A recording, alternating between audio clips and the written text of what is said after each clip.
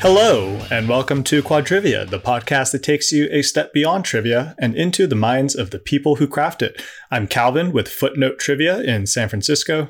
I'm Oliver with Speakeasy Trivia in San Francisco. I'm Jeremy with Liquid Courage in Chicago. And I'm Jeff with RMT Trivia, also in Chicago. And hold on a second. Speakeasy Trivia? Yeah, wait a second. What? Tell us more. Well, I just started doing more corporate gigs, and I needed a name for myself, so I've just been kind of racking my brain for the past couple of weeks, and that's what I came up with. Yeah, I like it.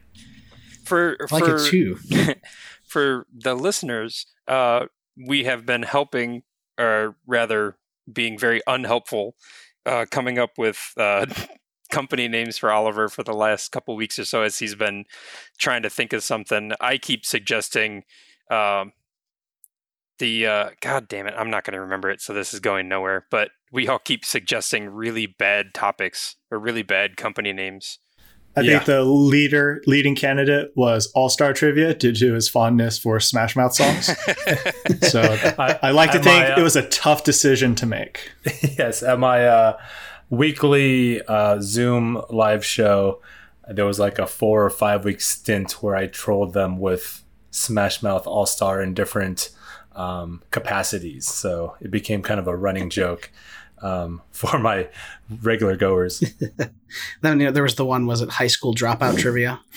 I kept suggesting Barron's Awesome Radical Trivia, and you could just call it BART for short because there's no way that would cause any issues in the Bay Area whatsoever. And everyone loves BART over here. Yeah, it's their favorite type of transport. It's perfectly quiet, smooth. Everyone on it is pleasant. And everyone wants to ride the BART.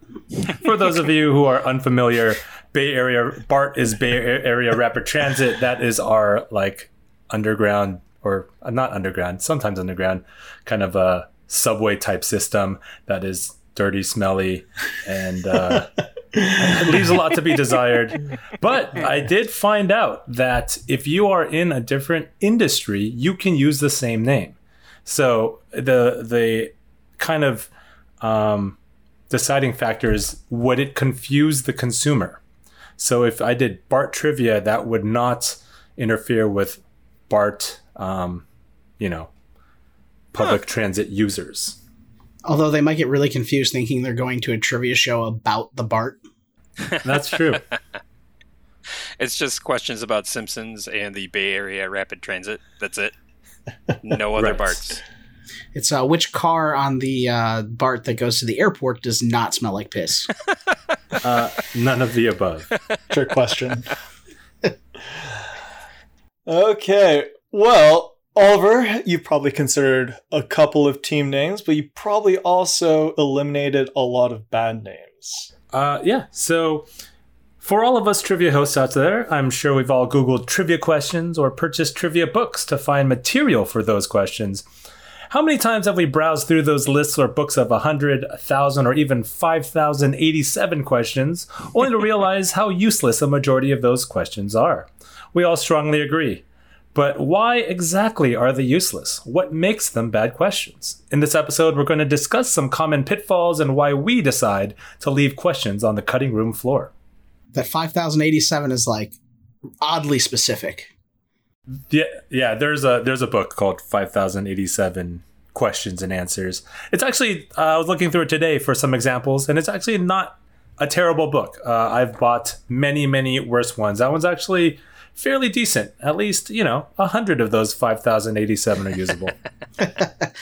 I feel like it was supposed to be 5,100 questions, and there's like, I honestly cannot think of anything else. I'm done. I tap out. 5,087. We're changing the title. And just or maybe they left 13 on the cutting room floor. Like, even these are too terrible for our book. All right. So let's get the really big, easy things out of the way. So what are the best examples of a bad question that you guys can think of? I guess for starters, we could probably leave with just that bad questions are wrong. They're incorrect in some form or another. So Calvin, what do you mean by wrong? I mean, obviously there's incorrect, but are there other sort of caveats? Well, so like one thing I was thinking of was just recently I remember hearing a question about countries, and since the geopolitical climate is always changing, countries are being introduced, renamed. It's always a kind of an area where you can easily go wrong. For example, what's the largest country by area in Africa? It used to be Sudan until Sudan split into Sudan and South Sudan. Now it's Algeria, and Sudan's number 3. That brings one to mind that I've actually personally asked before. One was back a few years ago was, what was the highest grossing R-rated film? And the answer back then was Passion of the Christ, which has now been supplanted by Deadpool 2, and then again more recently by Joker. So my question would be doubly wrong if I asked it today, but I always double check. But that's another kind of wrongness, I guess, if you reuse or if you buy an old book and you're just trying to come up with a question and you don't even think about it and write it down. Another pitfall that we could fall into. I think one of the biggest things you have to remember when writing questions is if it looks very straightforward like that, just do 2 minutes of research to make sure that, that it's still relevant and it's still the right answer. And I fall into this pitfall myself. I'm sure we all have at some point where we're like, "Ooh, I like this question. It played really well last time." And you ask it and you didn't realize a week ago somebody broke a record or something like this, or a country just split. And you didn't really think of it. Yeah. Well, I mean, at least that's an easy pitfall to avoid. Do your research, check your sources. If you're using an older book, make sure that you're keeping up to date on records. Or if it's your own question, just every now and then do a little housekeeping. Go through and be like, okay, this is about a record. Should I mark this in a different way? I remember seeing somebody in the Trivia Co-op had marked any of their questions that dealt with records or something that would be time sensitive with an asterisk. So in the future, if they reuse that question, they knew immediately to double check and make sure it was correct. So that's an easy one to fix. Don't ask questions that are just wrong. And that's a great suggestion. Yeah. That's something I actually thought of, like with my old questions. After I archive them, like I might have to go back through some of the ones I have archived right now and look for ones that were like relevant to that week or something like that. Like, example, Billie Eilish winning the 5 big awards at the Grammys. What if somebody does that next year? Yeah. So that's just one example I can think of right off the top of my head that I asked because it was relevant to the week and was big news. Another one of my it doesn't come up that often, especially when you're getting professionally edited trivia books, but a lot of online quizzes or repositories of trivia questions have really poor grammar or hidden question words that confuse what the question is. So, I mean, arguably there is a better way to state something. So the example that I have is what country's capital and largest city is Beirut? That's an okay sentence, but it doesn't roll off the tongue as easily as Beirut is the capital and largest city of what country, because it puts the question at the end of the sentence, and it kind of, just the way that you present the question itself could be worse, even if it's a perfectly legitimate trivia question. If you start off with the question word and get all the way to the end of the question, it might obfuscate what you're actually looking for. So, whereas Beirut is the capital and largest city of Lebanon is a fairly easy to state sentence on its own. Lebanon's capital and largest city is Beirut. That's just personal preference for me, but I've seen questions that have been made bad by poor grammar, passive voice, things like that. Yeah, I agree. I whenever I write a question or when I get to its final form, I always read it out loud a couple times to make sure it flows, it sounds right, the question is where it's supposed to be.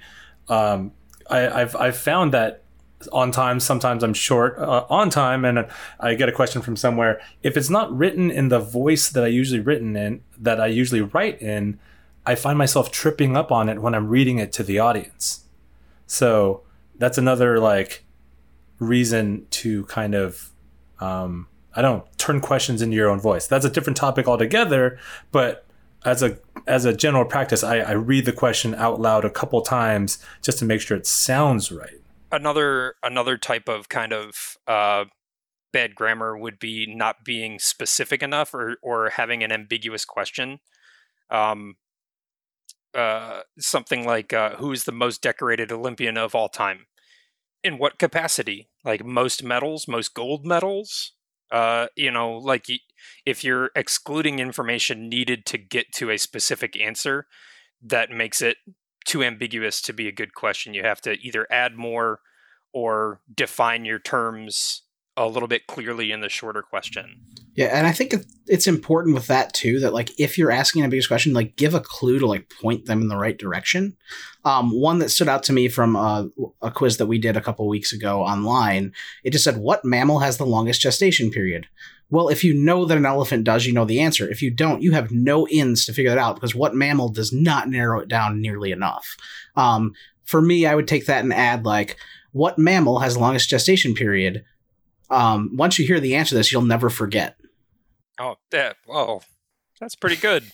You are a wordsmith, my friend.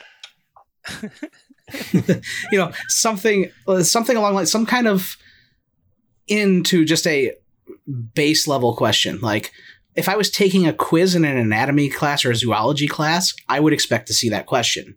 At pub trivia, maybe not so much. So we got two good fixes. One's for avoiding wrong answers by just kind of double checking your questions before you ask them. And we got poorly worded or ambiguous questions, which just kind of like say it out loud, right? And see how it's doing it. And then there's kind of one more area that I don't think we really dive too much into because we all are good human beings and avoid this most of the time kind of subconsciously. But just like, you don't want to ask questions about like downer or insensitive topics. Like you don't want to bring down a whole room with a real downer question about like dictatorships or genocides or something really morbid. Have you guys ever encountered a situation like that where you heard a question like, ooh, cringy? I've had the few times that I've spent with a company that I won't say the name of because they're a company that operates in the same area as me. Their history what questions. Does it rhyme with? Biquid Lurridge. Oh. Their history questions are very, what's a nice way to say they don't care about bringing the room down. It's hard to describe, but if I was going to ask a question about like genocide or something like that, I would ask about like the end of it or like something that happened that brought to end a terrible dictator. Or if I was talking about a dictator, I would do something to make him seem silly.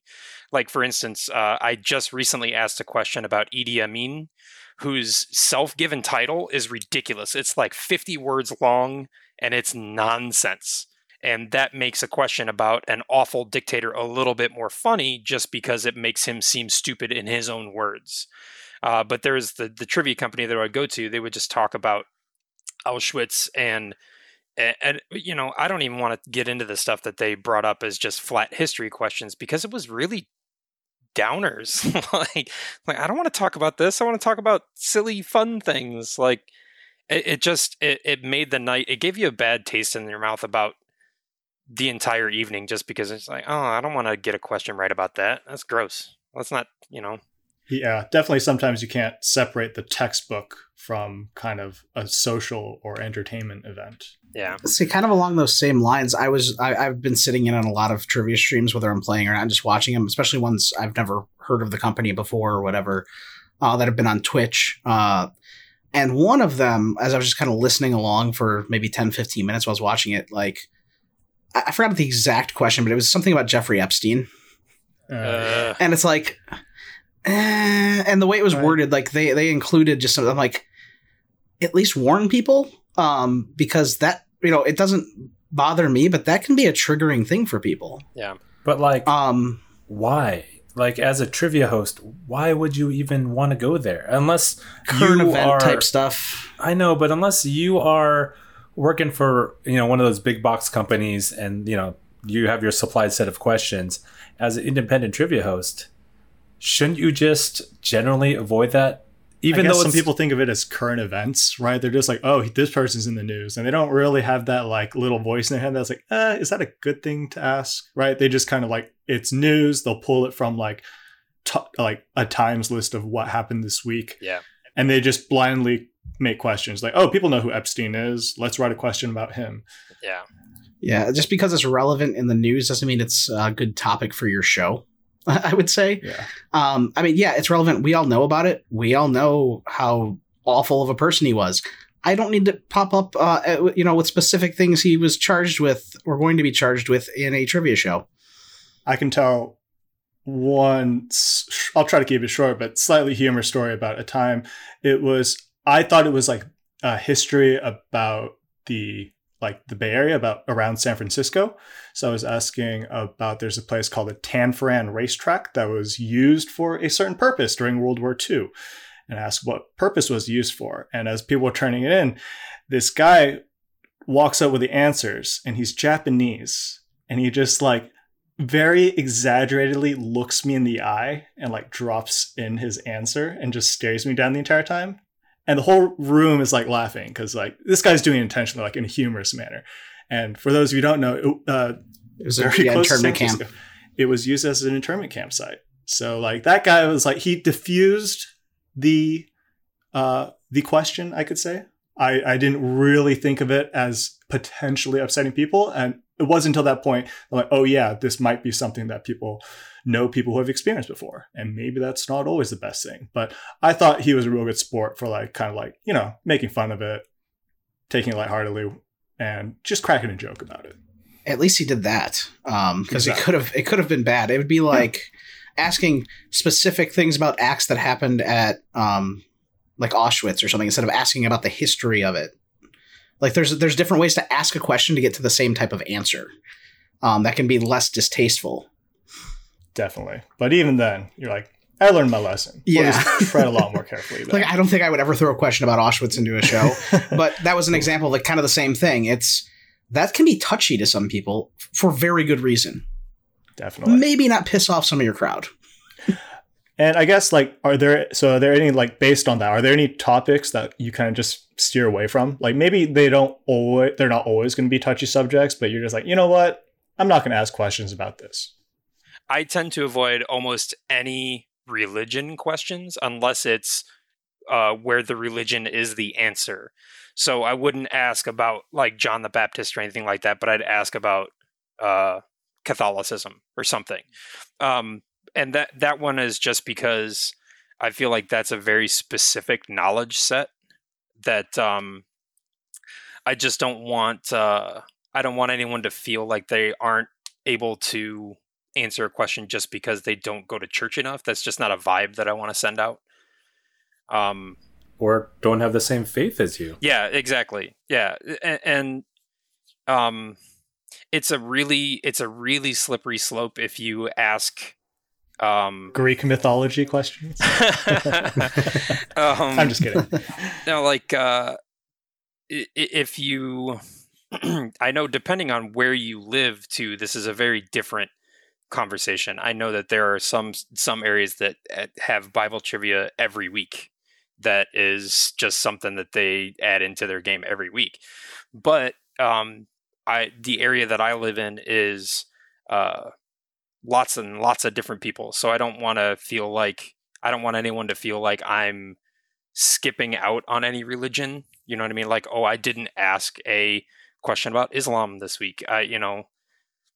So I tend to avoid that. Just if I don't dip my toe into the pool more than a little, then I don't have to worry about really upsetting anybody or having anybody feel left out or guilty, things like that. Yeah, I think the same goes as well as that, because that's a fantastic example. I've never asked a specific religion question for the same purposes. And it goes into politics too. You can ask stuff about the history of politics, but I tend to stay away from things that could like lean towards like pissing off half the room. Yeah. I just stay away from current events in politics. Yeah.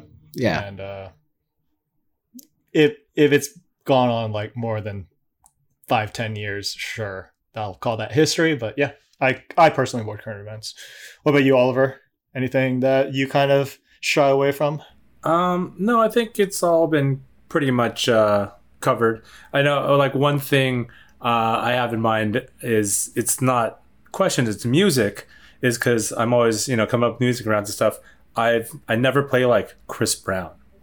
Like, I refuse to play Chris Brown. R. Kelly Ignition is now like off, it's like, so, stuff like that. But I think I think it's all been kind of covered.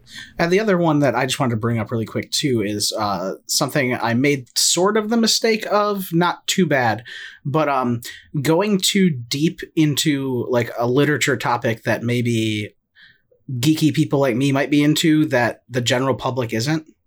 Like, as an example, it might be okay to ask about Harry Potter because it's such a big cultural phenomenon. Maybe not so much about the Drizzt Do'Urden series by R.A. Salvatore or the Harry Dresden series by Jim Butcher. That very, big subsets of people have read. They're both #1 bestsellers, but they're very genre specific and not like huge pop culture, references. Yeah. So I think you're getting onto a great point about not being interesting to your target demographic. So we covered kind of the big things, right? Like things that everyone agrees on. Yeah. You don't want to offend people. You don't want to be wrong. And you don't want to be unclear. But then there's a lot of questions that pass all those checks, but we still don't really like them. So maybe we can start talking about, okay, we got the obvious things out of the way. What else kind of goes into determining whether we skip this question? And we're like, that's not a really good one. Well, I guess one of the first things that that I think makes bad questions, especially when I'm trolling the internet for trivia fodder, are things that are just too easy. Like, it definitely only has one answer, and everybody who read the question will absolutely know the answer, hands down. You don't even have to talk to your friends. Like, it's just an easy question. Yeah, like, I think there's a time and place for that. Like, maybe the first question can be easy just to, like, get people acquainted with it. But if you're asking that, like, near the end of your night or, like, halfway through, it's like, okay, you're just kind of wasting time and a question, right? Like, your audience is going to be too happy if everyone gets it. They're not going to use that opportunity to jump the rankings, knowing that everyone got the question. Yeah. And just to clarify a little bit more about what I mean, I don't mean a question that you have gotten, like just you happen to know that trivia fact and you know the answer. What I'm saying is just on a general basis, if you were to read that question to 100 people on the street, 99 of them would get it correct without even thinking about it. Those are the type of easy questions that I'm talking about, not something that one savant on your team goes, oh, I absolutely know this, because that's wonderful, because then he gets to explain the answer to the people on his team, because not everybody else on the team knows that. I'm talking specifically about ones that are just so jaw-droppingly simple that appear so often on the internet. I don't know who writes these, but good gravy. But also, we were talking before the podcast, just going over some notes, and Calvin gave a great example. Okay. This was when I played trivia ages ago, before I became a trivia host. It still stands out to me because it wasn't the first question. It was halfway through the night. It was, which U.S. president played high school basketball with the nickname Barry Obama? I mean, it's obviously Gerald Ford, right? Yeah, that's exactly It's got to be Abraham Lincoln. It was totally basketball Abraham Lincoln. For the University of Michigan. Yeah. Good old Gerald Barry Ford. Barry Obama Ford to you. Barry Obama Ford, yes. So, like, I mean, is that a fun question? Yeah, like, is it a fun fact? Yes, it's And I'm sure definitely it a got fun some good fact. chuckles. Like, I'm sure like the Yes. room was like, But a good joke does not necessarily make for a good question. So, like, my entire team just like rolled our eyes and were like, really, and it would have been. I mean, I don't want to necessarily shame anyone for not knowing it, but you'd have to literally have your head under a rock with regards to news to not know who that was. And this was back when he was president. That's a hint for the people who haven't figured it out yet. So, yeah, that's my distinct memory. Years later, I still remember it. So, I mean, hey, it was good in one respect, right? touche. That's a very good point. I still remember it. So You'll never forget that trivial fact. Never forget that, in case it wasn't clear right now, Barack Obama played high school basketball with the nickname Barry Obama. I'm going to submit that Barry Obama as a keyword challenge question. Barry Obama. today's keyword challenge is Barry Obama. Go. See what you guys can come up with. Yeah, so, just to reiterate, like, questions that are too easy are just kind of wasted time. All right, so we went over our examples of questions that are too easy. I think there's the opposite of that, though, and that would be questions that are just way too hard. What do you guys think of that? Have you had that come up at your shows? Have you asked a question that was just way out there? Yeah, I think all of us have asked questions way too hard, and you can tell it's way too hard because, like, you could kind of, like, there's tough questions that people are still trying, and then there's tough questions where it's just no one can even guess a correct answer, right? They're just like, It just sucks the air out of the room. Like, you finish reading the question and silence. Just everybody's like, what the fuck just happened? Yeah. Yeah. And then you got the one guy in the room and everybody hears his pencil scratching. Yeah. Or our shows, like the whiteboard, like screeching of the marker, like, and everybody else just sitting there like, what? Yeah. It's the trivia version of like the old timey sitcom record scratch, and then the entire room shuts up. Like, it's, I think all of us are guilty of this as trivia writers. You just write something like Jeremy was talking about earlier, write something that is so in your wheelhouse that you can't believe for a second that nobody knows this answer. And then literally nobody knows the answer. It's just, nobody can get it right, or it's written in a fashion that makes it hard enough that people can't get the answer that you're asking them to get. I do a thing in my live trivia where if I ask a question that everybody gets wrong, I put it into the file of bad questions that I'll never ever talk about again.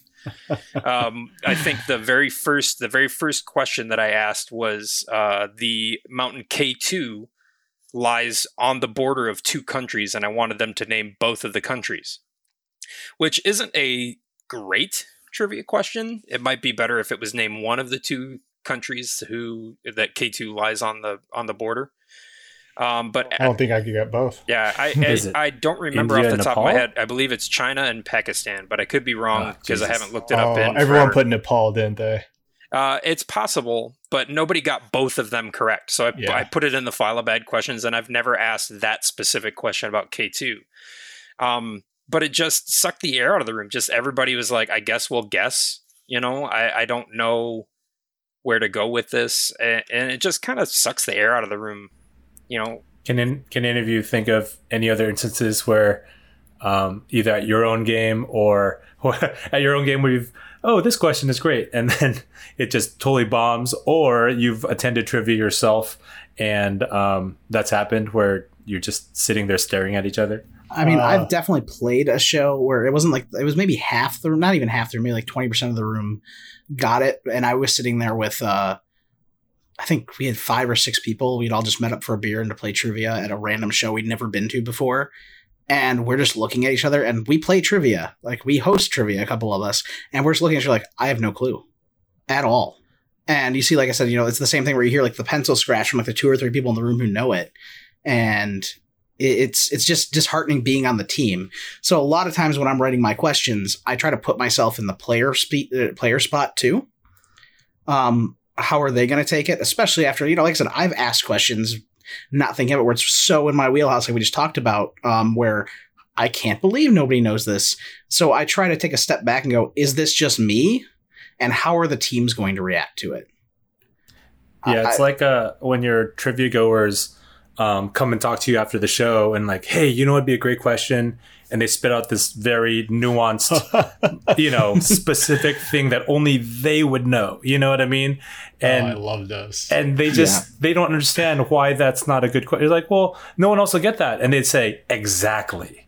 Because they would get it and no one else will. Right. Exactly. That's their answer. Right. So I have one really short story because Oliver, you just reminded me. There was a girl at my live show who had a couple too many drinks to drink, and at the really end of the night, she comes to me and she's like, "You should ask more questions about Brian Eno."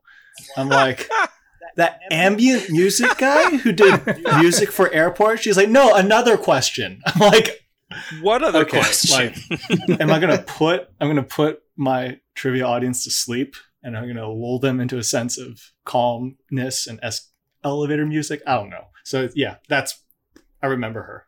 But that's a fun one. And I think this kind of goes into our next part too, which is, I'd say not all easy questions are bad questions. Not all hard questions are bad questions, but the key is to having the teams engage on them. Yeah. Yes, I agree. Yes. Even you want that chatter in the background, right? You want that attempt at the discussion. You want that banter. You want teams to talk to each other. That's the whole point of having teams. Yeah, and even if they don't come up with the right answer, at least they tried. Yeah. It wasn't so blatantly hard or just blatantly easy where somebody just wrote it down and then they just, sat there, where they're working together to try it. I think the part of that comes into something I mentioned earlier with if the question's too straightforward and there's no ins to it, like put some clues in the questions. Like if you think it's a hard question, give the teams an in. I guess you could also flip it on, say, like if you discuss engagement in the context of a really easy question, if it's a really short, easy question, there's really nothing to discuss, right? It's like, this fact is true. Yes, that is the fact. Yeah. Like it's, if you have like a humorous quip or you have a fun fact about a really obvious answer, at least you could discuss like, oh, really? Did that actually happen? Like, I wouldn't believe that. Like, I thought it was something else. Or, right? Like, there's got to be a little more to talk about other than just say, this is the answer. We're done with our job. Silence, right? You want to get some rapport going, even if it's not about your question, right? Yeah. Even if it's not trying to answer that question right then and there, at least the group's talking to each other, having a good time. That's the kind of atmosphere I like to set. Yeah. And you want to make sure people come back to your show. Yeah. Like that's the key when you're hosting a live trivia show, is that people want to come and play again.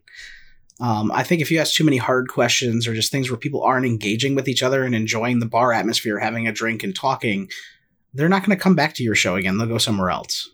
One of the questions that I've found has a really good engagement, or one of the question styles, I should say, at least when talking about what I'm looking for engagement, is I do tri-bond questions where I'll name 3 movies and I'll say, give me the one person that was in all 3 of these. Oh, and those are fun ones. Yeah, because if you don't know the answer outright, because I try to write them so you have to go through the lists of people who's in the shows.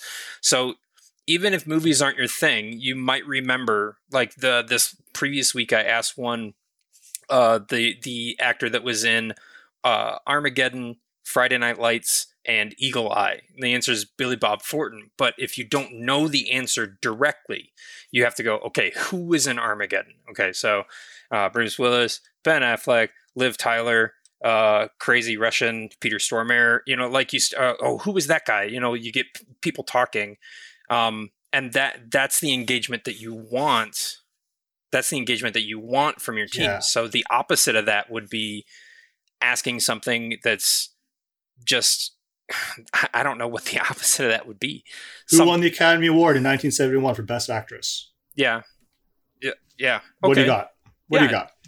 Yeah, it's something that's just rote memorization, right? Like questions. Yeah. Or sports questions, some people are just so, I have so many friends. One of my best friends is just so, he just has the encyclopedic knowledge. He can just remember everything. He eats, breathes sports, you know?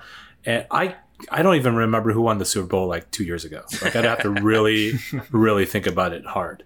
And partly it's because my Chargers fucking suck.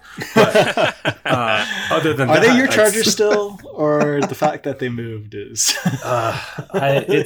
It's hard to love another child. You know what I mean? Mom and dad had to split them in the separation. Yeah, I go visit them in Los Angeles, even though I like San Diego.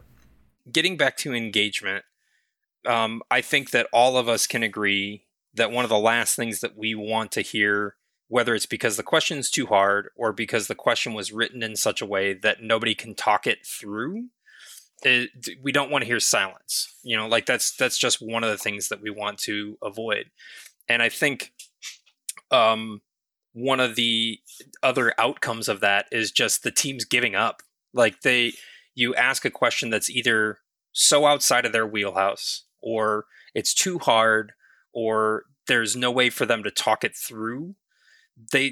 Teams will just give up. And you ask too many questions like that in a single night, and that team's not coming back. Or that team, like for people that aren't trivia hosts, that person will not read your trivia page again, or any number of different things. Like when you make the teams give up,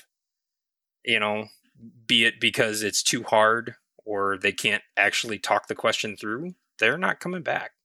Yeah, in the end, trivias are generally Tuesdays, Wednesday, because those are the slowest nights. So especially in San Francisco, you could throw a rock and find another trivia joint, right? Like, so you need to find that thing that sets you apart from other hosts. And the general baseline of that is don't ask bad questions. Yeah. And I think I want to just emphasize again on getting your teams to engage. Like, it's, even if there's a brainiac on their team that gets the questions right and could win the game by themselves, people still aren't super happy about that kind of situation. I think it's that fine balance of, I think deep down when I write trivia questions, I want to reward the team discussion, right? I want to reward teams that have good, rich conversations where I don't expect one person necessarily come up with the answer themselves, but with the support of their team and maybe being I don't think so, or yeah, that's a really good idea, run with that. Yeah, I think there's a lot of a feeling of, as working on a team, a sense of accomplishment, and how it leaves a really good taste in their mouth when they actually were able to pull the right answer to a harder question by working together. Yeah, pulling out the clues, this versus game shows like Jeopardy, right? It's Jeopardy is just one person. A pub trivia is about getting a group to come up collectively with an answer. Yeah, even conversely, even if they didn't get it right, sometimes when you reveal the answer, one person from the group will stand up and say, "I told you so." They had mentioned it in that conversation, and that's really the goal right there. Not necessarily the fact that obviously they want to get it right, but that's the goal for us as trivia hosts, is to get that discussion and having that one person, could be that, and then them proving their friends right at the end. I think all of us have been part of that on both sides. I know that I've known the answer and they didn't listen to me, and I've known where I have talked the person out of the right answer because I was so sure. When I heard I have this hunch, and no, it makes sense. It's totally this. No, I'm pretty sure it's Babe Ruth. No. It's completely and utterly Jackie Robinson. Just naming two random baseball players, and it's I know for a fact that it's Passion of the Christ. Right, exactly.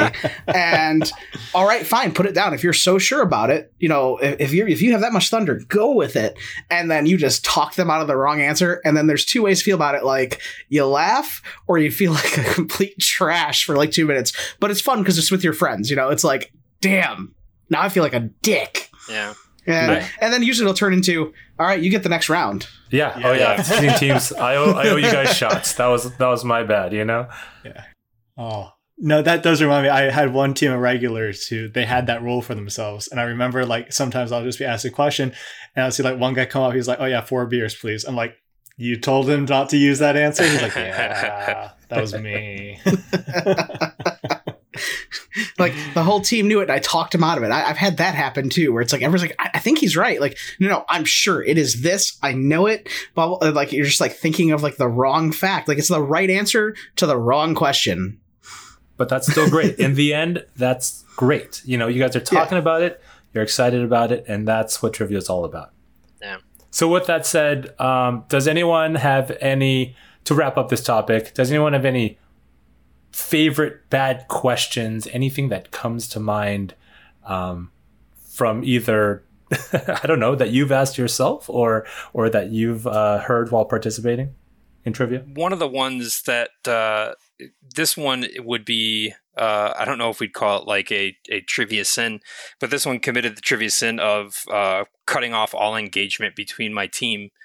The question was, I don't remember exactly how it was worded, but the question that we were asked was, much like scavenging is searching the ground for food, what is the term for when animals search through trees, like for leaves?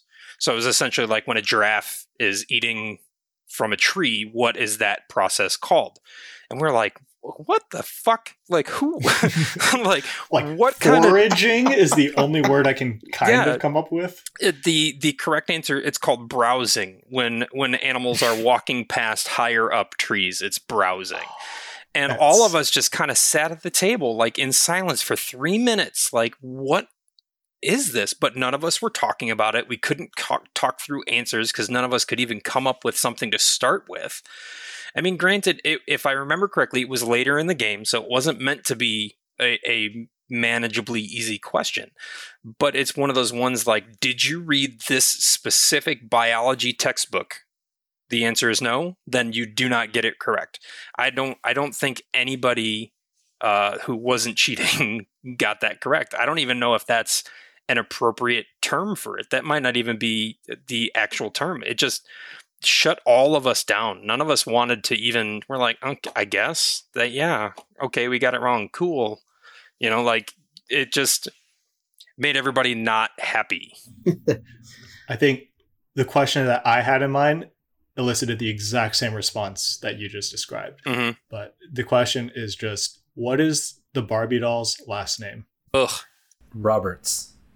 It's Roberts, yeah. Because you're a trivia host, and that's I only know that. Yes, I only know that because I'm a trivia host. But I'll tell you, like, if you get like my kind of like strive to thing is, if I get told an answer, there better be a good reason why, or else you're just pulling random facts and asking them.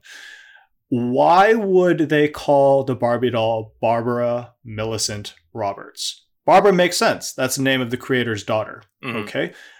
There is no one called Roberts anywhere in the hierarchy of the creation of the Barbie doll.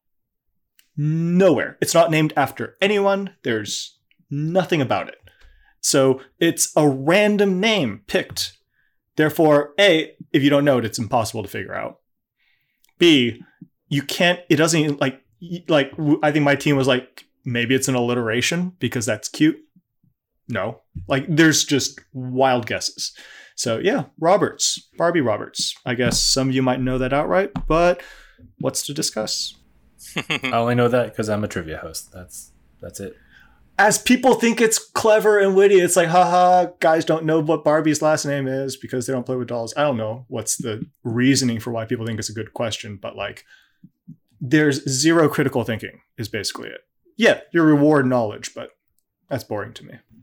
Now, see, one that I had come up that I've actually seen twice now in the past 6 months, and I got it wrong both times, because I have something stuck in my head. And it goes, the question is, how much does each utility property cost in the US version of the board game Monopoly? 150? Yeah, it's 150. Yes, it does now. But anybody who owns a game, especially growing up, that is more than like 6-7 years old, it's 75. Really? What? No, it's always been 150. The version I had growing up was $75. Is that some Mandela effect going on right now? Maybe. It could be the Mandela effect, but I swear to God, it was $75 in the version I had growing up. And I think the railroads were $150. Oh, you know what? I was thinking of the railroads. You're right. Yeah. Huh. And I didn't know it changed. but apparently the right answer is 150. And we argued over this at a table one night. And it was like, no, I have the game at home. It's totally 75. I used to play this all the time as a kid. Now, granted, the version we had was my parents from the 1970s. That's a very good example of an ambiguous topic. Right. And Board games. But it was like an argument. It wasn't even funny where it's like, no, it's 75. And actually, I'm going to Google it right now. Monopoly utility cost. And I think I'm going to find the card that says 75. Let's go to images. Okay. Hold on. There it is. There it is. I'm going to put it in. Here we go. Here's the version I had growing up. Right in our chat. Yeah. What does that say at the bottom? 75. That's the one. That's the one I grew up with. Yeah. With apparently the new version, it's 150. Inflation, so man. Inflation. Yeah, but the question didn't say in the current version or in the newly updated version of Monopoly, because maybe it would have been easier to lean towards, okay, they probably did update it because stuff has changed over time. Especially there's that new version that has like a credit card and they've changed the pieces. Yeah. There's a Monopoly Century Edition that has a credit card. Things wrong, right? Like pieces get thrown in and out all the time. You got to clarify localization rules. You got to be real careful when asking questions about Monopoly. Yeah, and it's just really funny because we were both right, but they were looking for the current version, but it didn't say. I didn't know it changed. I had no idea. So yeah, that's one of those questions, like, be specific. You don't have to even really change much wording in that, but in the current version of the US version of Monopoly, or the currently released pricing structure, and something to say, hey, this has probably changed if you played a game from the 70s or 80s. Because most of us growing up, the people who were at trivia played our parents' game. We didn't go out and buy it in high school. Yeah. We had it in the closet. Because Monopoly was a huge thing back in the day. So all of our parents owned Monopoly. I almost guarantee it. Somewhere in a closet, somebody has a copy of Monopoly. It's before the internet and stuff too. So that's what people did. They had board game nights more than they do now. Although I'm so happy that it's making a comeback until, the apocalypse hit and you can't go anywhere. Okay. But so, yeah, anyway, lesson I'm going on a learned. tangent. Monopoly. So, yeah. Jeremy has strong opinions about current iterations of Monopoly. I think, and that's three of us complaining about bad questions. Oliver. Yeah, one comes to mind. I was at trivia. This was actually the trivia host that I was chosen over for my first trivia gig. The other guy was a longtime trivia goer at the same bar, and the host was moving on, and he chose me to take over this guy. So one day I was free, and I went to this bar, and he happened to be doing trivia. And, this is one of those, I think I felt like listening to this trivia, thinking back on it, like, I'm smarter than you kind of trivia hosts. And the question was, and I'll never forget, it was like, what was the name of the lake in War and Peace that so-and-so and so-and-so were walking around during their discussion about whatever? I was like, what the hell? Can you name one Russian lake?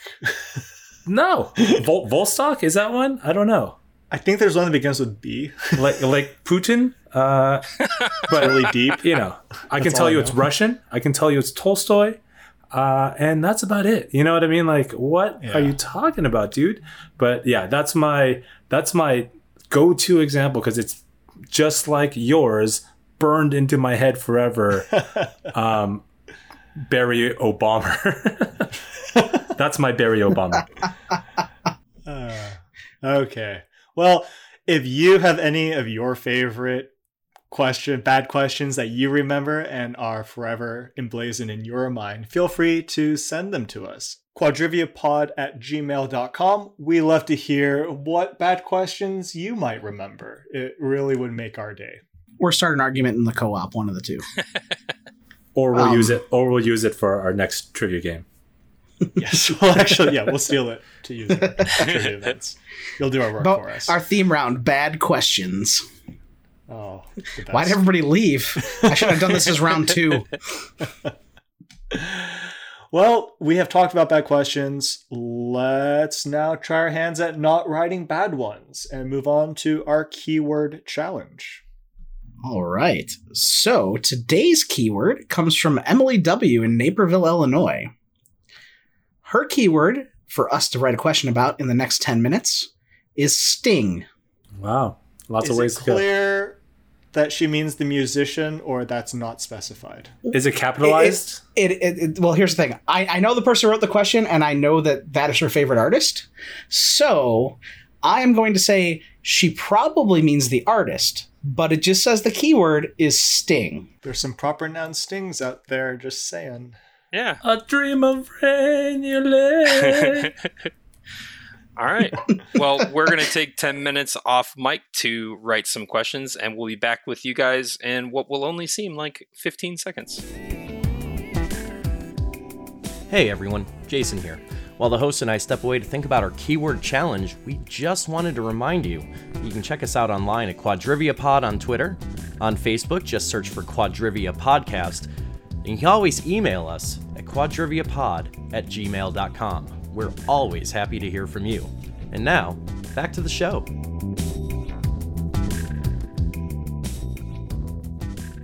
All right, and we are back after having spent about 10 minutes writing our questions for this week's keyword challenge. If you don't know what the keyword challenge is, this is your first time listening, why? Go back and listen to the old episodes. But if it is your first time, I jest. We every week ask listeners for a random keyword to be submitted to us, where we as trivia writers will take those 10 minutes and try to write, a decent trivia question. Sometimes they are really good, and I would use them at my shows anytime, and other times I write them and they're terrible. So you can submit your keywords to us at quadriviapod@gmail.com. And it looks like Corey might be adding a submit a keyword to our quadriviapodcast.com website, as he's been working on that. So, with that said, this week's keyword was sting. This is from Emily W. From Naperville, Illinois. And Jeff, why don't you give us the question you came up with in the last 10 minutes? Before I read you my question, a quick note to Emily. Give me back my spell book. That's a throwback to New Year's Eve. Hope you're doing well, Emily. All right. So here is... That was fun. Here is my question with the keyword sting. I went totally, hopefully, away from everybody else. But here is my question. The Schmidt Sting Pain Index is a pain rating scale of insect bites named after entomologist Justin O. Schmidt. The scale's highest rating is 4, and originally only one insect sting was painful enough to be rated a 4. That insect, the Paraponera clavata, is better known by what nickname because its sting feels like a gunshot wound? So I know this because of the Avengers. Yeah. Or one of the Avengers movies. Ant-Man, maybe? Yeah. Ant-Man. I feel like that because clause Yep. made it. It brought it from like a 30% confidence to like 100% confidence. Yeah, I didn't want it to be too out there because once I thought about the pain index or the sting pain index scale, I knew it was going to be about one of the top 4.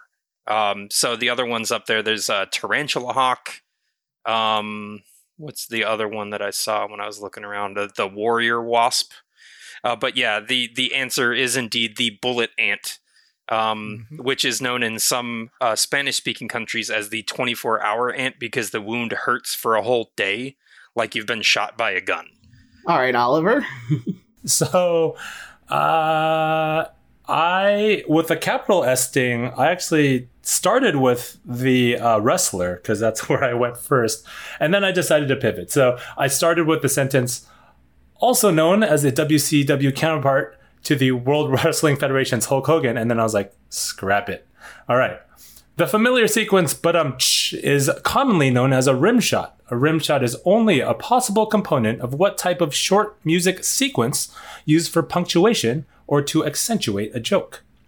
I believe that the correct answer is sting.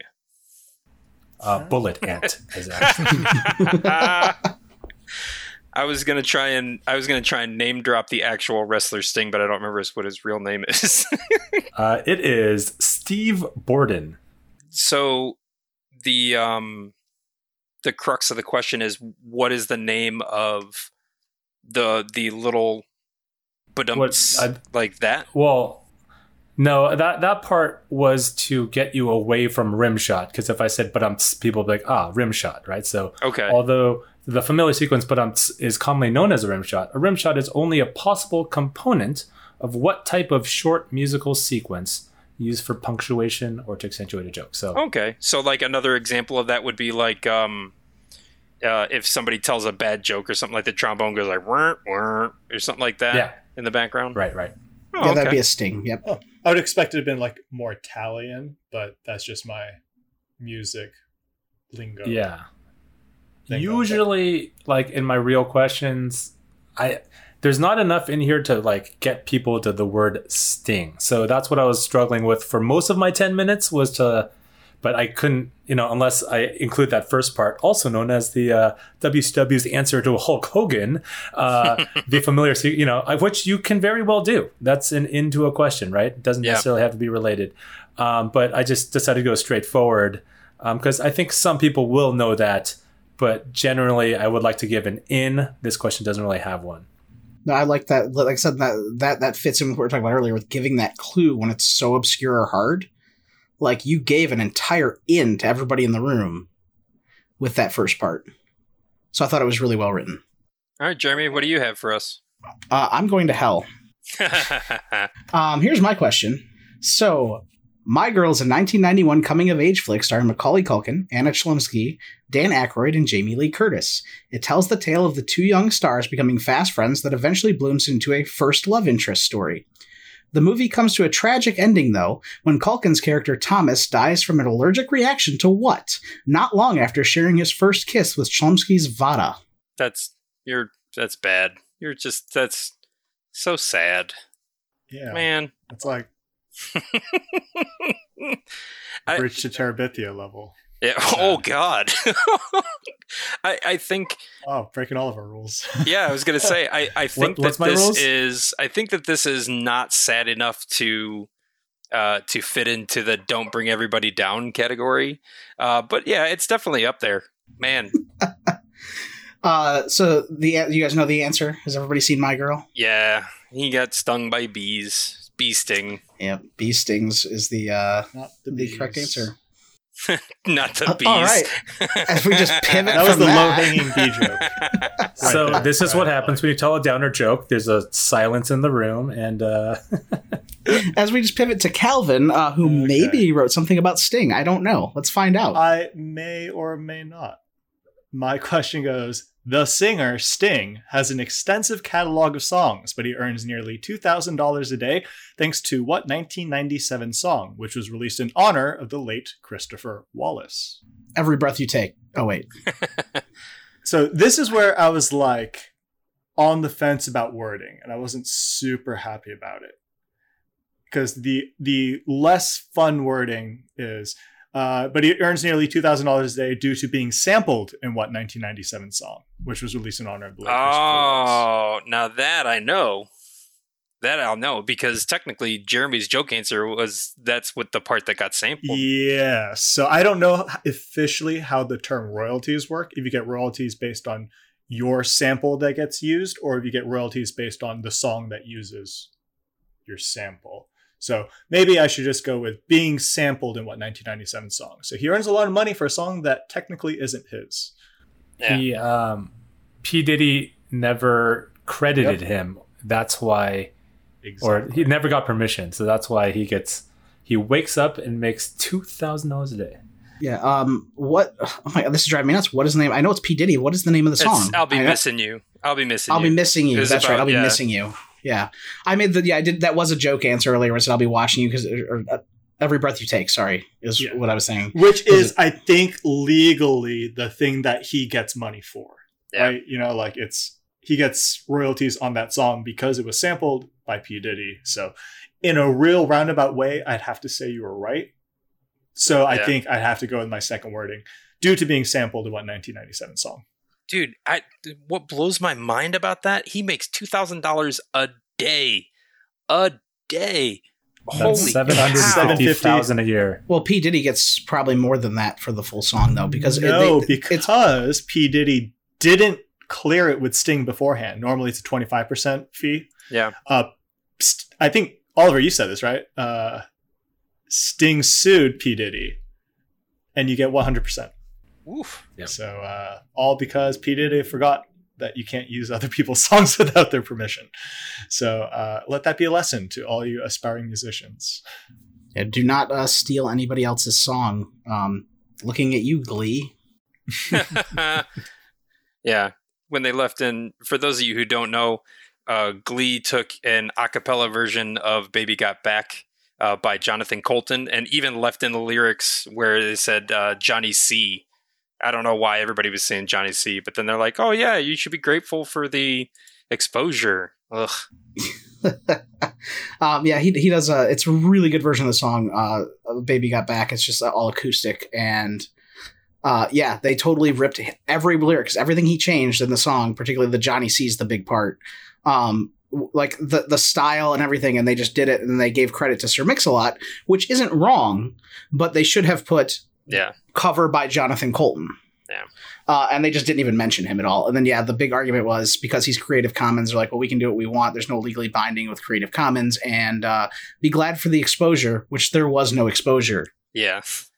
Well, Jonathan Colton aside, Jeremy, where would people go if they wanted to vote on one of these 4 questions that does not belong to Corey for our keyword challenge today? And somehow Corey's still going to win. I don't understand. This happens every time. But you can vote on our Twitter poll at QuadriviaPod on Twitter, or at our website, quadriviapodcast.com. There's a Google form to vote on. Wait, Corey won the colored circumcision one? I believe so. I don't know. I make the joke because we always say Corey wins no matter what. And then in the episodes he's not on, he actually puts like an option on the quiz that says Corey wins anyway. What a jerk. Or something along those lines. But yeah, no, he really does write good questions. I have to hand it to him, not to feed his ego. But no, he has not won every single one. We just make the joke that he does. Yeah, I still can't get Badger ass juice out of my head from episode 1 or 2. Oh, that's only back in episode 1, wasn't it? That's my Barry Obama. Yeah, it was. Teledo was our very first keyword. But yeah, anyway, let's move on from that. Quadriviapodcast.com to vote. And this brings us to this week's game. So take it away, Calvin. Okay, so we spent an entire episode talking about kind of bad questions, and we gave you our examples that we could remember.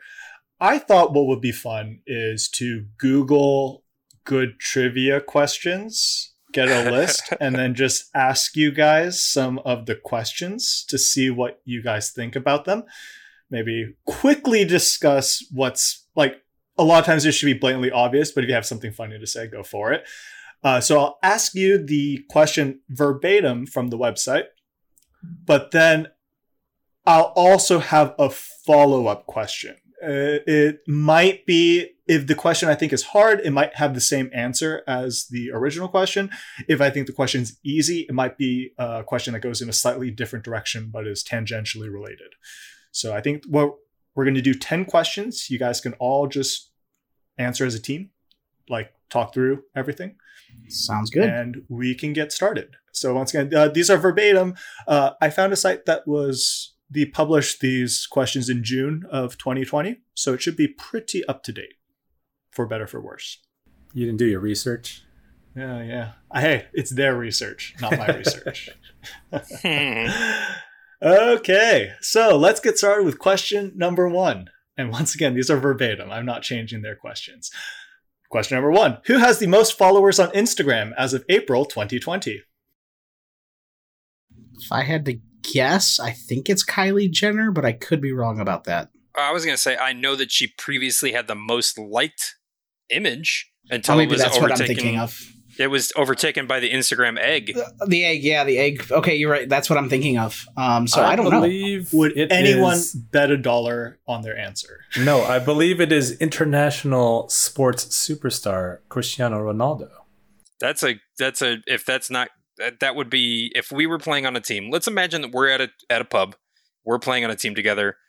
I trust Oliver. That's a good get. And I'm the and the reason I trust that is because he is so popular around the world. I could see that being the answer. But I believe before him it was Selena Gomez. She's up there. No, she's Twitter, I think. Yeah. So, anyways, again, this is only because of trivia that I've looked this up before, that I've been curious about it. But otherwise, without any like previous knowledge, I would probably agree with you and say Kylie, or what's the popular Kylie Kardashian? Kylie. I think it's Kylie Jenner. Yeah. Yeah, that's So what I'm not going to tell you the answer, but I'll tell you my follow-up question. The follow-up question is, who is by far the highest profile athlete to come from the tiny island of Madeira, located in the Atlantic Ocean? Hell, their airport was renamed after this person in 2016. with There you a go. great bust. Pele. In France. Oh, wait. No, that's not right. You didn't put the bust part in there? Oh, I did not mention the best part, but that's a fun story on its own. There's a real silly looking bronze bust of this athlete, I think, at his inauguration. It's Oh, that's right. I remember seeing that Captured picture. his- It's scary. yeah, it captured his likeness to it. It's like the monkey Jesus of bronze busts. So, having heard that follow-up question, do we have an answer? Yeah. CR7. He's still 7. He no longer plays in Spain, but he plays in Italy. That is Cristiano Ronaldo. Yes. So Cristiano Ronaldo has the most followers, an airport named after him on a small island in the Atlantic, and a silly-looking bronze statue. Let's move on Well to done. question number 2. Which Japanese spirit is served warm? God, this pains me to say these Ugh. questions. Okay, well, it's probably sake is what they're looking for, Yeah, but it's looking not for the sake. only one, so I don't like that question. But Yes, sake would it's be the an most popular. ambiguous question. Sake is what we know, and it's not wrong. I guess they never said what. I guess it implies it's the only, but it's not explicitly stating it's the only one. So, But like, could any of you name another Japanese spirit? exactly. No. I mean, if I thought about one, so I'd probably poor. put I another. could name one, but it's not served warm. It's Midori, the melon liqueur. That's not Japanese. That's like the Chinese food of, that's like the General Tso's chicken of liquor, But its name Okay, is Midori. So, as you argue about, you'll have plenty of time to argue about Asian spirits, because the follow-up question goes like this. What alcohol, as long as it's under 25% ABV, can be served in restaurants across California without a full liquor license, only requiring a beer and wine license? And I'm going to look up to see if this is true in Illinois. I think it is because some of the Japanese steakhouses don't have a full liquor license. They just serve beer and wine, but they also serve sake. That's interesting because normally, even though it is rice wine, I don't think of it as that. I think of it as a spirit. So that's a fun way to turn it around on the players and say, I remember, I never said that all the answers are going to be the same. oh, I guess that's true. So this one is actually not sake. Is a Midori. It's not Midori either. Good. I would have felt dumb. Japanese spirit, another Japanese spirit? I never said Japanese either. I said what alcohol, as long as it's under 25% ABV, can be served in restaurants across California, only requiring a beer and wine license. You do not need a full liquor license. And in San Francisco, at least, a beer and wine license is, I don't want to make up numbers, but I think it's like between $200 and $400-ish. And a full liquor license can easily run you 5 digits. So, So is it just like rice wine then? nope, it has a name. Huh. Soju. It was petitioned for by a certain restaurant owners association in Los Angeles, actually. And specifically, it was the Korean Restaurant Owners Association, who argued that it was of cultural significance that they be allowed to sell this alcohol using only a beer and wine license. So California caved and allowed them to sell it. So yes, it is soju, which is a Korean distilled liqueur. And there's a lot of places in San Francisco that will do soju Bloody Marys because they don't need the full liquor license to serve them. That's really interesting. Soju. And you're being I tricky. wish- You're being tricky because Yeah. I was like, no, because I'm it's setting gotta be it. Saki. I'm setting it. Okay, question number 3. What famous play was transformed into a major motion picture in 2019? Jesus. Ugh. God, Just say it. these hurt. Just say it. These Just say it, hurt. right? Like, it hurts me to say it. Ugh. It hurts me to say it more than it hurts me to watch it. Okay, this part can be cut. My cat was like digging and howling at the door, and I'm like, I muted in time, but I'm like, I'm not going to be able to talk. Well, your cat picked the perfect question to interrupt because what famous play was transformed into a major motion picture in 2019? Oh, well, if you said that, was it I'm out. cat on a hot tin Oh, Just roof? cats! Just Oh say my it, guys. god, it's Oh, cats! Cats. Yes. That's Follow-up a question. That's a musical, though. I guess that's a play. There have been 4 Tony Best Musical winners with titles of a single word, each one exactly 4 letters long. I want you to name as many as you can. Oh, this is a Corey question right here. I've heard this question before. Cats being one, Yes. once being another. Yep. Yes. I don't think Rent was. Or was Rent on there? was. Oh, Rent Yes. was. Okay. And frankly, if I were to ask a question live, I would ask for 3. The other 2 Yeah. are too obscure. Yeah, I don't remember the other 2. I do know those 3 though, because I got those 3 right, and that was the question. Answer 3 of them. 9 was the other one.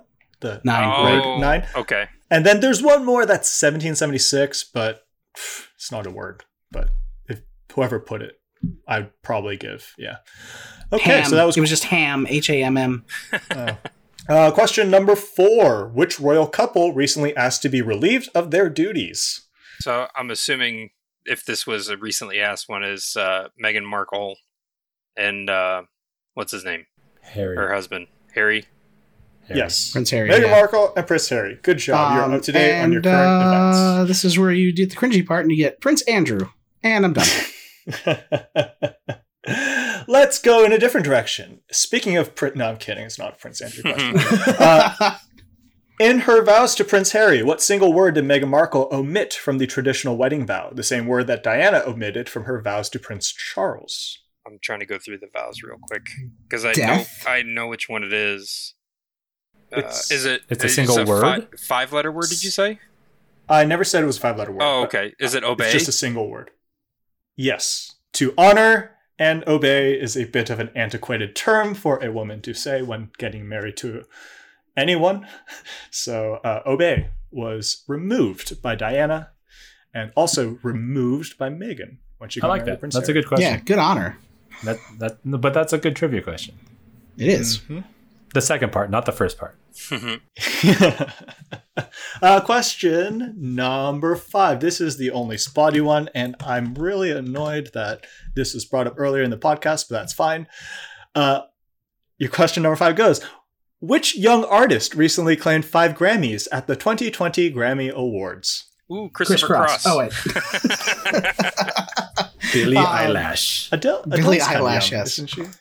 Yes, it's Billie Eilish.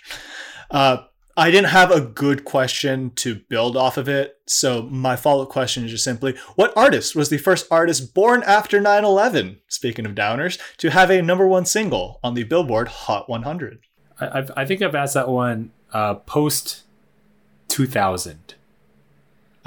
Post to. That way You you can don't have add to a mention whole year 9/11. and a half onto that. I know, but fact. then you don't have to mention 9/11. Yeah, they should have to mention it. I think Lil Nas X comes real close. That's the only reason why I went with the 9/11 one. I think Lil Nas X was born like 99, like late okay. 99. But yes. So Billie Eilish for both of our answers. 1999. You're right. Brings us on to question number 6. I think we've all heard some variation of this, so you guys will know this, but a normal trivia goer might not. What is triskaidekaphobia the fear of? The number 13. Man. Isn't that so stupid? Is like, does triskaida mean 13 in Greek or Latin it's or whatever? Triska, triskaidekaphobia. and Deca. Triska and Deca. So Yeah, it's Deca. triskaidekaphobia. So Triska is the 3, Deca is the 10. Like, okay, brief tangent, personal pet peeve. I still think most phobias are made up. Like, I think it's just like one person who's like, this should be a phobia. I don't think it's like anyone agreed on it. It's just so like, if you're asking phobia questions, it's like, I don't think it's really founded. I don't think there's a central authority of phobias. I don't think it's a medically recognized condition. So I think all phobia questions are kind of bunk. But that's just my take on it. hot take. My favorite phobia is this one, and I am going to try to not butcher this. Oh God, hit me. Hippopotamonstrodeliophobia. Is the fear of horses Nope. doing that horsey things to you? The fear of long words. It's the fear of long words. Yeah. Piss No. off. I- That's dumb. My personal favorite is iabophobia, which is a fear of palindromes. See, they're all made up. Yeah. It's all made up. Yeah, They're it's all not word real. games. It's just someone be like, oh, this would be a fun phobia. I'm going to make a clever thing about it. I'm going to So make a really there's no long such word be thing. the fear of long words. Like, Exactly. Like, let's just do that. So my follow-up to this one is my attempt at rewording it just a little bit, but Triskaidekaphobists hate playing a chromatic scale, which contains how many notes? Oh, there you go. I don't know anything about music, so I wouldn't know that one either. I mean, you know things about but Greek again, roots? that makes the question good because you have another in. Now you've got the music side of it. Yeah. Yes. I'm not saying it's bad. I'm just saying me personally. So if you look at a piano, or do you know how many notes are in a scale? Yeah. It goes, there are 12 notes from one root note to the other. So when you play a scale, you start at one octave and end on that note in a higher octave. So if you play all 12 chromatic notes, you have to end on the other one. Yep. So it's a 13 note scale. Major scales have 8 notes because it's inclusive, therefore 13. Okay, moving on. Once again, verbatim. Name all 4 books in the Twilight series. Oh, Jesus. Twilight, Yes. New Moon, Yes. Breaking Dawn. Breaking Yes. Dawn, and You're missing one in between New Moon and Breaking Dawn. Twilight. Eclipse? No, not Twilight. No, Eclipse. Eclipse. Thank you, Eclipse. Twilight, New Moon, Eclipse, Breaking Dawn. Good job. And here is my follow-up question. Fittingly named, what is author Stephanie Meyer's favorite band? Because of this, their songs have been a part of 3 of the Twilight movie soundtracks. And this is where the question gets long. Their bassist, however, commented about that. You have to take every opportunity you get in the United States. And sometimes you have to sell your soul. That would be Muse, if I remember correctly. They did Neutron Star Collision. I don't know any of the other Twilight songs that they wrote for Stephanie. But yes, Stephanie Meyer would listen to Muse apparently all day while she wrote her Twilight songs. So fitting name. I think they'll just take the popularity. So yes, Muse, good call. I mean, they were already semi-popular before, but yeah, that I will say that those soundtracks probably pushed them to. I feel like the overlap of OG Muse fans and Twilight fans isn't very high. No, definitely not. But it still brought in a new fan base to Muse. As a band that's trying to make it, take what you can get. I don't blame them. I'm using all of these questions as minor jump-off points for my comments. But the Twilight soundtracks have surprisingly good artist lineups. Like, they're really good. Like, I think the first Twilight soundtrack featured a duet with Bon Iver and St. Vincent. Like, how could Twilight get those 2 artists to do a duet together? I don't really care, but I'm happy that they did. So, deep down, I have a real soft spot for the Twilight soundtracks because they're just really good artists on it. So, something good came out of that. Okay, next up, we're going to move on to another question. What is the national animal of Canada? Well, because of the last question, I want to say it's a werewolf, but Is it a beaver? Sexy werewolf. Yeah, No. I would guess it's moose. beaver. That would be my guess. and see, I was going to guess moose. No, I think I see beaver as a joke more, though. Well, but I could see They have a moose on some of their flags and stuff up there, though. Well, yeah, they have the they have the loon on their coins, and moose, caribou. I want to say that I remember hearing that it's like beaver's hardworking or something like that, and that's why they chose that. But that could totally be my brain playing tricks on me. But that my strongest inclination would be towards the beaver. Okay. Yeah, I've got no thunder on moose other than like it just makes me think of Canada. But I would go with beaver because hell, Scotland is the freaking unicorn. So This one makes more sense than unicorn. Yes, they are industrious, hardworking little fellows, so they are represented by a beaver. Yay! My brain isn't crazy. So that's not the worst question. Like, of the lot, I'm okay-ish with that one. But my spin-off, my follow-up to you is a very similar, officially adopted in 1949. What is the state bird of New Mexico? Roadrunner? Yeah, that's my first guess is to go with Roadrunner. I think it's the Roadrunner, and it was based off the Roadrunner and Wile E. Coyote, wasn't it? Oh, Beep. but left at Albuquerque? Isn't that a thing? Yeah, Albuquerque's a big thing in Looney Tunes. I don't know. Well, but Yep. he's talking specifically about Bugs Bunny saying I missed my left turn at Albuquerque. Regardless, your inclination towards Looney Tunes is correct. The Roadrunner, adopted in 1949, is the state bird of New Mexico. I like that question because it's fun, and it's also proof that, in my opinion, that not all short questions are necessarily bad. Next question. I think this is number 9. Which celebrity is launching her beauty line with Sephora in June 2020? That's all you get. That's Come honestly on. all you get.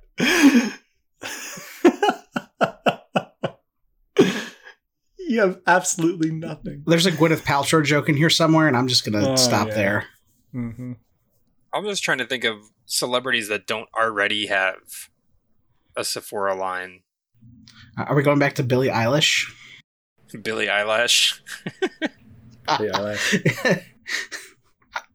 I literally have no clue on this one, to be honest, though. I mean, we're joking, but I know nothing about beauty products. And it already And for the- launched, so... For the audience members that do know, how the hell are we supposed to know this other than following Sephora news? Okay. I'll tell you my follow-up question, but it kind of tells you who the answer is. Selena Gomez fans interpreted her song Wolves as a story about her grappling with what illness? She has denied the symbolism. So, She's a werewolf? brief pause. Yes, Selena Gomez launched her beauty line in June 2020, apparently. Her line's called Rare Beauty, just to close up that thing. And then, yes, the follow-up question is, Selena Gomez fans interpreted her song Wolves as a story about her grappling with what illness? She's denied the symbolism. Lycanthropia? Is that the werewolf? Yes, deep down, whenever the full moon comes around, Selena Gomez eats the flesh of human beings. And small woodland creatures. Wait, is this really a conspiracy theory that she's a werewolf? No. No, that's not correct. I'm like, what It's the not- hell? It's not true. I was going to guess It's a bipolar good disorder question. It's a good question. If or something like that. Once I'll repeat it for you Lupus. guys. Lupus. Selena Lupus. Gomez fans interpreted her song Wolves as a story about her grappling with what illness? She's denied the symbolism. If I remember I got it. correctly, unlike Dr. House, I believe the answer is, at least this one time, lupus. It is lupus. Ah, there we go. Did you guys not just hear me say lupus 12 times? No. Yes. I did not. I honestly did not. But it's never lupus, except for the one time it was. I like this question because if you are a Selena Gomez stan, you will know the answer outright and you don't need to critically think at all. But for everyone else who is not a Selena Gomez fan, after you roll out lycanthropy, you can maybe get to lupus based on On the wolves, word yeah. wolf. Okay, and that brings us to our last question, which is, what is the most commonly transplanted organ from living donors? From living donors. If I Yeah. had to guess, it'd be kidney. Yeah, That's because you have two of that's them. The most, yeah, because that's the most, in general, both longest waiting list and popular organ. I know but you can why- also do. You could do a lobe of your liver. I think I just said liver, but you could do a lobe of your liver, and I think you could also do a lung. But other than that, I don't know what other options there are for living donors to give. Maybe bone marrow. No, that's Oh, not. That's not an organ. That's not an organ, That's not though. an It's not an organ. organ, though. Not an organ. So, which organ are you locking in with? I would My say guess kidney. would be kidneys for because sure. I know people that have donated kidneys, so Yeah. Good anecdotal evidence. It is indeed a kidney, most likely because you have two. and you only Okay. need one. Mm-hmm. So, follow-up question. In 1904, scientist Carl Landsteiner developed what modern medical classification? His paper that he published also articulated the dangers of agglutination in the patient if the classifications are not heeded. Okay, agglutination, got it. It's diabetes, would be my guess. What modern medical classification? That's where I got lost. I don't necessarily know what that means. He classified something medical. He put things into different categories. I'm intentionally avoiding a certain synonym that would give the it away. term uses. Yeah, exactly.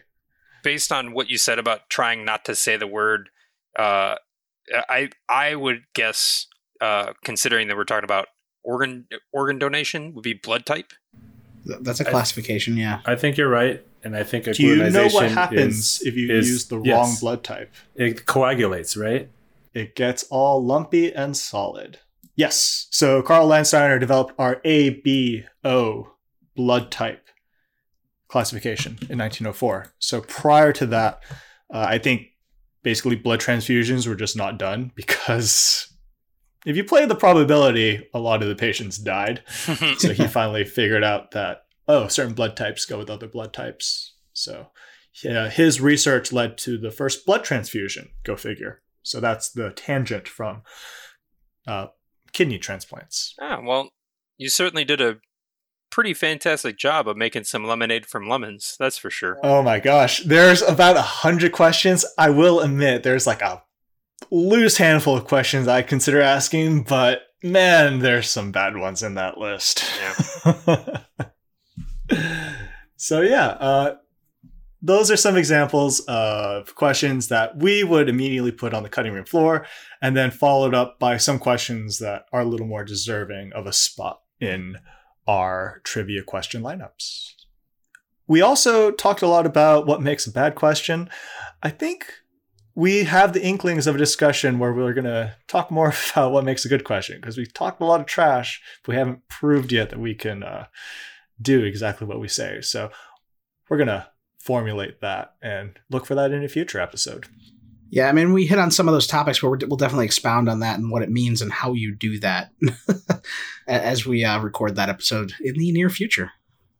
One last thing that I want to mention before we get on out of your hair tonight. When we talk about bad questions and trying to avoid them and stuff, all of us, everybody that has been on the podcast, has asked bad questions. We've all done the things that we were saying as stuff that we try to avoid. And that's how we learned not to do those things, is because we have real life experience of them not working well.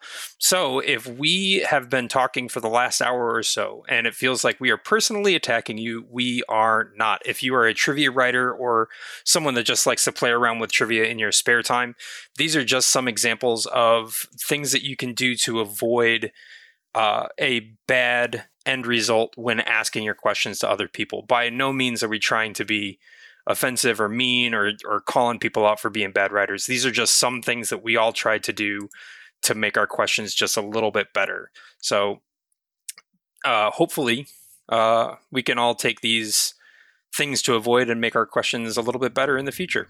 Yeah, definitely. And I mean, there's no way that in the future we're never going to ask a bad question either. So yeah, as Jeff said, just to reiterate, like, we're human too. We make mistakes, but we this is the stuff that we've learned, and we're just hopefully sharing it with you guys. So, and on that note, all right, let's work on our horrible outros on this show here and get to some plugs. Let's just go the same order. Jeff, where can everybody find you? You can find me on the interwebs. I'm at Facebook, Instagram, and Twitter at RMT Trivia. And you can find me streaming on Twitch on Wednesday evenings at twitch.tv/RMT Trivia. Come stop by, say hello. You can find Oliver at Speakeasy Trivia on the internet and on Instagram. I have a weekly Zoom show. You'll have to email me personally to get the link. And there you go. What's that email address? Where can they reach you to get on that Zoom show? It's like a speakeasy. You got to know someone. Nice cover. No, it'll be I'll put it up on the site. I'm Jeremy with Liquid Courage Trivia. Courage with a K, because Jason, who came up with the name, apparently couldn't spell. You can find me on Twitter at JaredWG and on Twitch at twitch.tv/LKJeremy, as in Liquid Courage Jeremy. And I am Calvin. I run Footnote Trivia. You can find me on the internet at footnotetrivia.com. I also host a weekly Zoom game. If you're interested in signing up, you can do so on my website.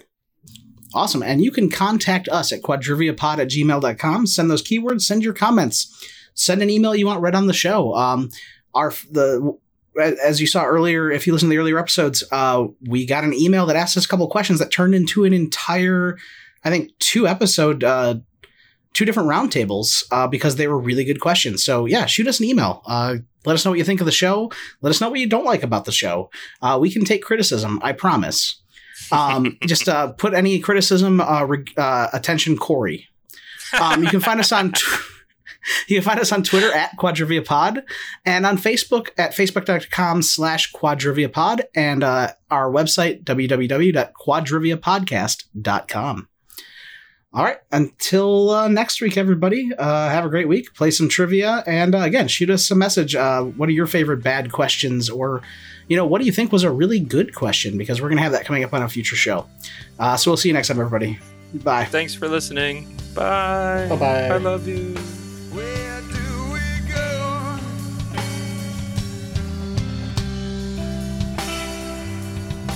From here.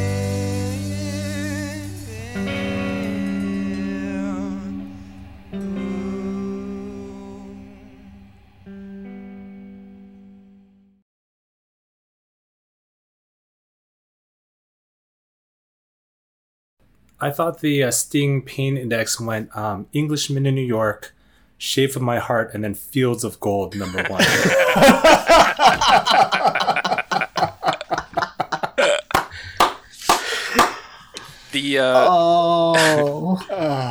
Emily just unsubscribed to the podcast.